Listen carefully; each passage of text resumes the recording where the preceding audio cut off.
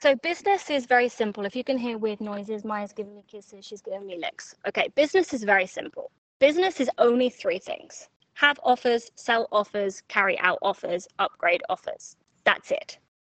That's literally it. But we can't sell a product that we don't have.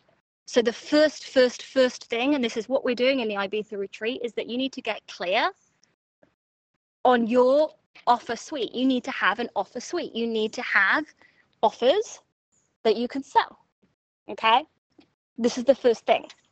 I would keep it really, really simple if you're beginning.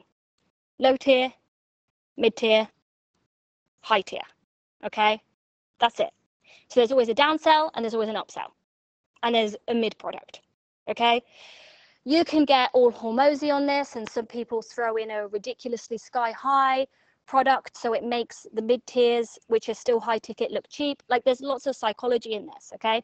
But the premise is that you need an offer suite first. Now, what you do not need is a sales page. What do you not need is a website. What you do not need is visuals. What you do not need is any fancy fucking shit. You just need to have an offer, and you need to be confident in it. You can have the other stuff. I have the other stuff. But you don't have a business if you're not making money, right? You have a charity.